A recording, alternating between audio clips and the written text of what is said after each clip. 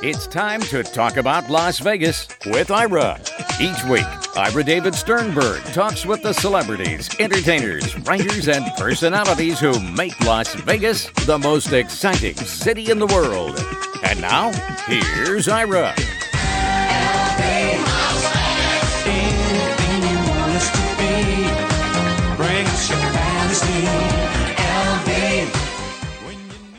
Las Vegas remains the entertainment capital of the world, and it's not due just to luck. It's due to hard work behind the scenes by producers up and down the Strip, as well as off the Strip and downtown Las Vegas. One of these producers is my guest, John Bentham. He's founder of Ivory Star Productions. He's been specializing in Las Vegas entertainment since 1999, and he currently produces, among other shows, Adam London, Laughternoon, Tape Face, Farrell Dillon, Comedy Magician, Marriage Can Be Murder, and soon the return of Jersey Boys.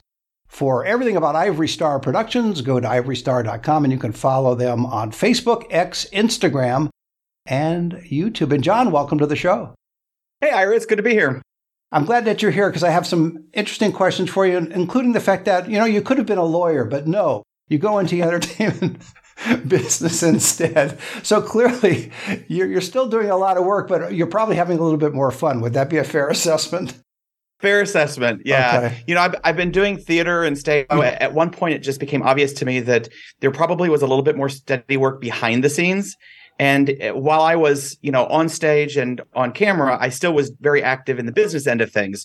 So I would just simply continue to do both. And then at one point, I was like, I just need to focus on the behind the scenes.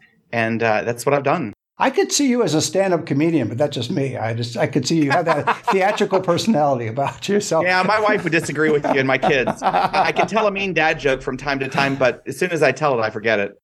You started out in life as an actor in a local children's theater. So that was the first part of your career. And then you became, and then it evolved obviously from there. The part that fascinates me about you is that how do you, and I know you have a staff, but even so, how do you juggle X number of production shows, not just in Las Vegas, but I know you do consulting and work in other areas as well, venues and locations. How do you do that? I can only focus on one thing at a time. I cannot multitask. If I'm going to blow my nose, I'm blowing my nose and that's it. I can't do anything. How do you do that? I think it's twofold. You have to be able to multitask, and you have to have a good team that also can multitask. I've been very, very fortunate to have a great core team that I've had for more than a decade working with me. And then we've got some newer people that have joined within the last 5 or 6 years. All work. And there's not a lot of downtime. You constantly have to be working on the next thing or keeping on top of it. And certainly with us bringing back Jersey Boys, that's the biggest project that we've done to date. And so, that's a lot. That's a lot right there. That is. So we are going to be staffing up for that and bringing in people just to deal with, Jersey Boys, like a company manager and of course, the production elements. When you decide to do something like that, for example, with Jersey Boys, which was big, do you research the market, meaning Las Vegas in this case, to see that it warrants a return? Because it did such great business while they were here originally. Yeah, it did great business while it was here. And, it was one of those things when I read that it was closing, I thought to myself, this show isn't dead. It was still selling really well. And it just has kind of a timeless music catalog that generations really can get behind. And so even before it closed, I met with the Dodgers, the original producers of the show. How can we keep it going? Not the baseball team, right? No, Dodgers Theatricals. It's a great organization that started up in New York, and they've produced some amazing multi that we've built up into for the return of Jersey Boys. So all of the associates that worked on the original Broadway show and the shows here in Vegas have returned to help us create an incredible cast and an incredible show that will be reflective of what was on Broadway and the off-Broadway one and the 2 shows here in Vegas. So it's really going to be a culmination of that. We're super excited about the cast. We just had auditions. And then in addition to that, we're actually going to have a 10-piece live band. And so many of the other shows, like the off-Broadway show, had only 6 musicians. So we're bringing back the bigger band just to really create that great sound that is Frankie Valli and the Four Seasons. Do you have an opening date yet set? Yeah, we're going to open December 21st for previews. And then our VIP media grand opening is January 17th. Okay. And of course, the important question, the venue. Yeah, listen, it's such a great venue. We're going to be hosted at the Orleans Hotel Casino and their 850-seat showroom. What's so great about this show in this showroom is that it's an intimate space with an amazing sound quality. This showroom has hosted comedians as well as shows. And coincidentally, it hosted the first time Frankie Valli and the Four Seasons came in October of, I believe, 2001, something along that timeline. So we're actually opening up in the same showroom on the same stage that Frankie Valli and the Four Seasons performed many years ago. It's a great connection. And of course, the associated with very hosting for the first time a long-term residency in that showroom. Are you going to invite Frankie to the opening? Of course. Yes, I thought you might. Yes. Yeah, Frankie will be invited. Bob Gaudio will be invited. The family of the others will be invited. Oh, excellent. So we look forward to making it a really big bash and a celebration, not only of Frankie Valli and the Four Seasons in the show, but just of that genre of music that's just so popular. How do you manage, again, I have to go back to this because it fascinates me. Because you're managing so many different shows, and I know, again, you have a wonderful staff, but how do you avoid getting those calls in the middle of the night on your phone about there's a problem? I could see it happening with one show, but if you have 5, 10, 15 shows all going on simultaneously, how do you avoid that? You just have to roll with the punches. We do get calls at all hours of the day and night, and you just have to roll with that. Everybody's really good at handling the things that they can handle. And then if it has to get elevated or we have to talk about it, everybody's really good about, figuring out what needs to happen or who needs to be contacted. I'm not always the first call because, like I said, people have been on our team for a long time, so they know how to deal with issues or crises or problems, guest complaints, and they're able to deal with it themselves. And certainly everybody on our team's empowered to make those decisions and to do that themselves. So, fortunately, I haven't had a lot of those lately. Of course, it's different now than it was 20 years ago or even 15 years ago. There was a lot more, running from hotel to hotel, casino showroom, just casino showroom. Don't have to do that quite as much. Doesn't look like it aged you at all. Are your family's happy with your decision to have 9 million shows going on at the same time? Hey, listen, it's tough, and really, I don't know if you mentioned this, but right now we're in heavy planning mode for Glittering Lights out of the Las Vegas Motor Speedway. So we took that on about 12, 13 years ago. And really, that's a huge show in and of itself because it's a 60-night production. It's a huge project that we've undertaken, and we've grown it such that there's a lot expected of us, and there's a lot that we expect of it so that we can give back to the community. And doing Glittering Lights simultaneously with our other shows while launching Jersey Boys, that's a huge undertaking. It is. How do you don't strike me as a cynical person. How do you maintain your enthusiasm and your love for what you do and not become cynical just because show business can be a hard business? Yeah, listen, showbiz is a hard business, as is the casino business and what all of our team does out here. I mean, it's tough to be in Vegas right now all year on. But you just have to keep that positive attitude. I've got a great family who I get to go home to every night, and that makes me smile. When I get text messages throughout the day from my kids, I've got 5 boys, incredible wife who helped me start this company back in 2001. We all work together and play together. And so that's what helps keep me going and keeps me positive because what's the point if you're not? Yeah, exactly. And your 5 kids are 5 other productions that you have, but that's on the family side. So you're a busy guy. No, and I appreciate you taking time to talk because I know how crazy the business can be. Your background includes you were the associate producer for David Copperfield. So were you able to watch him and learn elements of not necessarily magic and not necessarily showmanship, but more the business side of things? Yeah, I mean, above all else, he is the world's best magician. And I wasn't a big magic fan when I joined his team. But more than that, he is an incredible businessman who has created an empire that just transcends magic and the performing arts. He really has, just in all facets, just exceeded, I think, anybody's wildest imagination of what an illusionist could be. he was what brought me out here to Las Vegas. I come from Texas, and in 1999 he moved me out here to be actually one of his first full-time employees, if you can believe that, because he'd been touring forever, right, and been around for a long time, but didn't have any full-time employees. So he brought me out here in 99, and I worked with him for about 4 years. Had an incredible experience, not only about show business, but also about, for the 4 years that I worked with him, he was an incredible human just to kind of shadow and watch. Are there some other people that you looked up to and learned from besides David Copperfield in the last 10, 15 years? Yeah.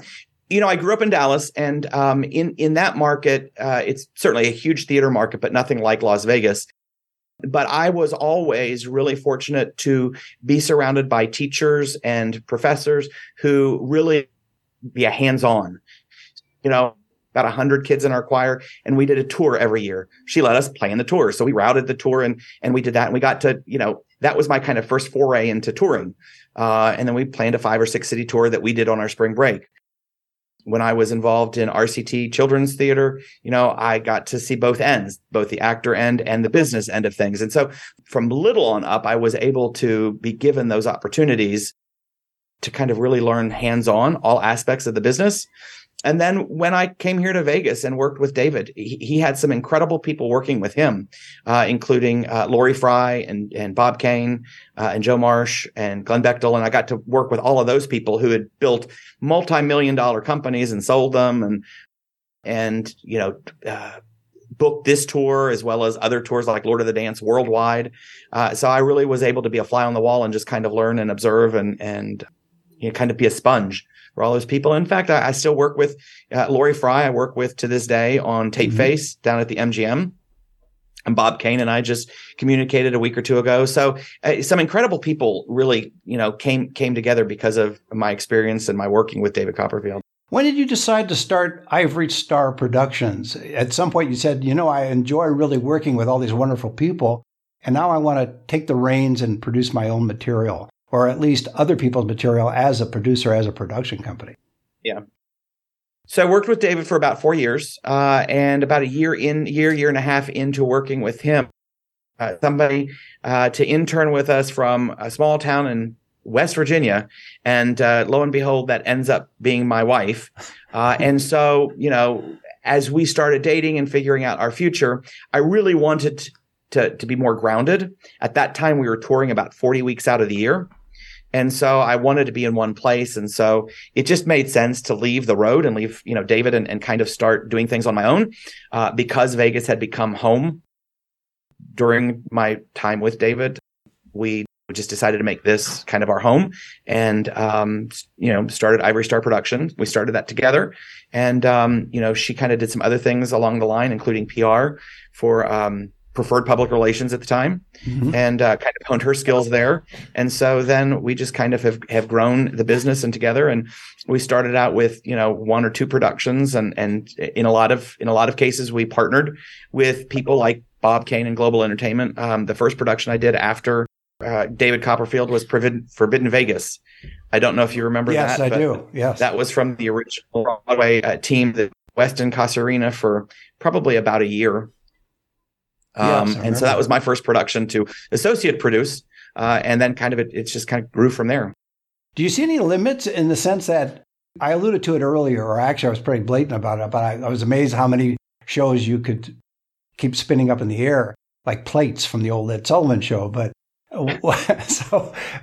well, in a way, your future is unlimited, or you could always staff up if you need to. But do you reach a certain point where you say, okay, I can manage 20 shows, but I can't manage 21 shows, or do you not even think about it that way? I don't really think about it that way, much to kind of my staff's chagrin or team's chagrin. But what I really want to work with people is creating great content for people to see and enjoy. If that's long, will that's sort of how everything in my life from little on up has kind of materialized. It's got involved in glittering lights. When did that start with glittering lights? This is really cool. Yeah, how did that start with glittering lights? Yeah. So we were a sponsor. And right at that time, we were starting to have kids. Shannon and I were starting to have kids. And we went to one of the events. And I was like, you know what? This would really be a cool event to produce and grow. And coincidentally enough, 3 years later, the people that originally started it retired. It had moved out to the Speedway. Of course, we had done a lot of work with the Speedway and some people associated with the Speedway. So, we came recommended. We met with the producer and the creator of all the light displays. And it kind of is a multifaceted job that needs to be done to make this happen. And so it kind of fit all the wheelhouses. So we wanted to do something that, we wanted to do something for the community, but also something for our kids that our kids could kind of really latch on to and know what we do from beginning to end. We've been involved for a long time on shows on the Strip and downtown. And that they kind of knew that from the periphery. Oh, well, we do, we work with Marriage Can Be Murder, or we work with Defending the Caveman or what have you. But this was something that they could actually be a part of. And so over the years, we've had our kids be ticket sellers, be bag stuffers, and everything in between. And so they can really become a part of it and they've been able to see it grow too, which has been a fun experience for them to be a part of. I think it's easier than if you were a bricklayer and having your kids have to carry bricks.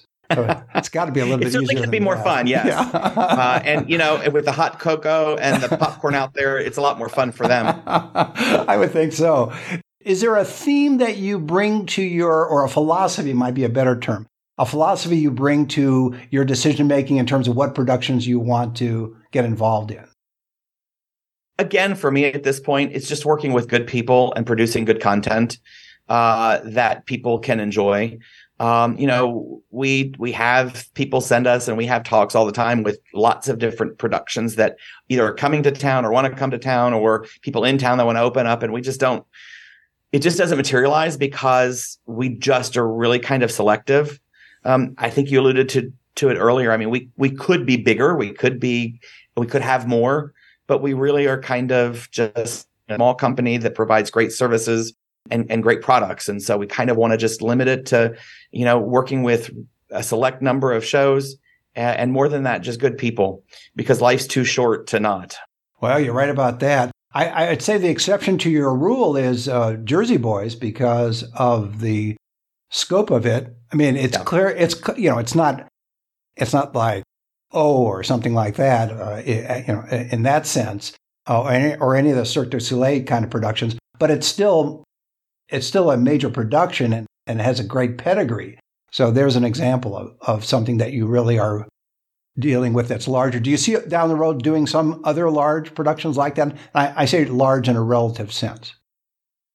No, I mean, look, you're right. It's large. We're used to dealing with casts under 10, and this cast and crew and band we're probably in the 40s. Right. So it's definitely a much bigger. When I sit down with people and they say, "Yeah, well, you're going to need 6 dressers."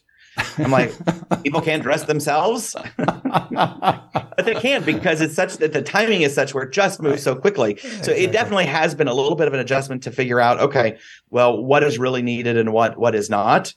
And, as you said, I mean, this is a huge, massive production, especially compared to what we normally and typically do. Right. That's why I brought it up. We were involved with the Lion King Las Vegas, but it was a whole different level. We didn't have to hire the production people or the cast or anything like that. We helped them on the marketing and the broker relations side of things to get paid butts in seats.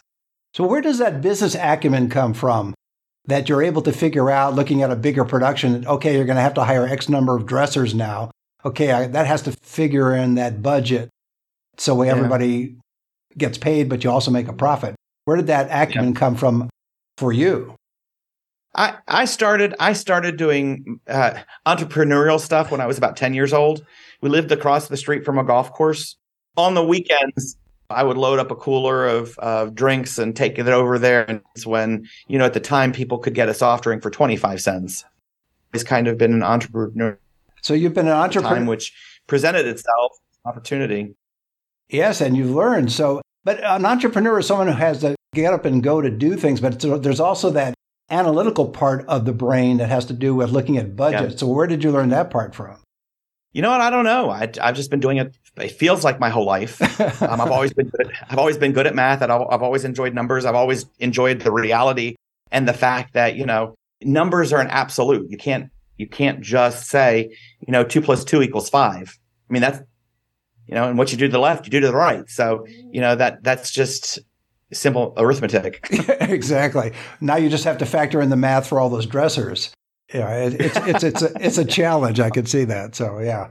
Yeah, it is. Yeah. Where did the name Ivory Star come from? It's Ivory Star Productions, and again, it's ivorystar.com. But where did that name come from? You know what? Honestly, it's just a name that my wife Shannon kind of came up with, and fortunately, it was available on the web. Of course, back in 2000, there were a lot more domain names available, and it just seemed like it would fit. Yeah, and it worked out for you, which is great. Yeah. Looking ahead, and you see all the growth on the Strip, and you see all the changes on the Strip particularly. I know I talked in the opening about productions on off-Strip and downtown Las Vegas as well. But of all those areas, I think the Strip is changing even more in a way than downtown is. So do you recalibrate in terms of what you look at for possible Strip shows? Yeah, you have to, Ira. I've been here working since 99, and there's been a couple of paradigm shifts during that time, and it continues to evolve. What people come to town to do and see, 5 years ago, well, with the advent of the Coliseum and Celine Dion, that kind of ushered in a whole new era of, A-list entertainers coming to town and making Vegas, a quote unquote residency stop for a short time. Quite honestly, way before that, David Copperfield was doing that. He was one of the original residency acts. I mean, you could take it back to even the Rat Pack, where they would come here and do their residencies too. So, but for the 70s and 80s and 90s, there wasn't really kind of that big draw like you had with Celine, and that that kind of ushered in a new era of bringing in big headliners at these bigger places. I mean, that's changed entertainment here in Vegas. But Cirque was probably a major a player to change things as well. But do you think because of your size and your flexibility, you're going to be able to adapt to any changes along the way, whether it's the Strip, off-Strip, or downtown? Yeah, I mean, I think that's key. I think it's key for smaller shows to be able to work in that kind of area and be a little bit more, and they can do that quicker. Whether it's adjusting content, size, pricing, or what have you. Mm-hmm. It's the bigger shows that are kind of tougher to maneuver. We're going to experience that some with Jersey Boys, but of course, Jersey Boys has that international appeal. So it's a little different, and it's got that music component, and it's got a phenomenal story that kind of helps draw everybody to it. And I think you have the advantage of it being at the Orleans because, let's face it, traffic on the Strip is a bit much, and there's the parking issue and all of that. So I think that's a great location for this upcoming production. And are you getting... Yeah, I think it's great too. What we found with the shows that are there right now is that, because we have Marriage Can Be Murder there, Laughternoon, we've got Leo's, and Late Night Magic is there right now. What we found is that we're pulling just as much from the Strip as we used to when we were downtown or even had productions on the Strip. And we're pulling more locals as well. And you're right. I mean, our proximity to the Strip, as well as the fact that people can avoid the Strip if they're locals and come and park for free. The Orleans has incredible restaurants. So you can have a really good night that's reasonable and not have to be involved in Strip traffic or parking or anything at all. That's a great plus. Well, that's a great way to leave it. My guest has been John Bentham. He's founder of Ivory Star Productions. He's been specializing in Las Vegas entertainment since 1999. He currently produces, among other shows, Adam London, Laughternoon, Tape Face, Farrell Dillon, Marriage Can Be Murder, and soon the return of Jersey Boys. For everything about Ivory Star Productions, go to ivorystar.com, and you can follow them on Facebook, X, Instagram, and YouTube. And John, thanks for being on the show. Hey, Ira, thanks so much for the invite, and it was good to see you again. Same here. See you next time. You've been listening to Talk About Las Vegas with Ira. Each week, Ira David Sternberg talks with the celebrities, entertainers, writers, and personalities who make Las Vegas the most exciting city in the world. Anything you want us to be, bring us your fantasy. way.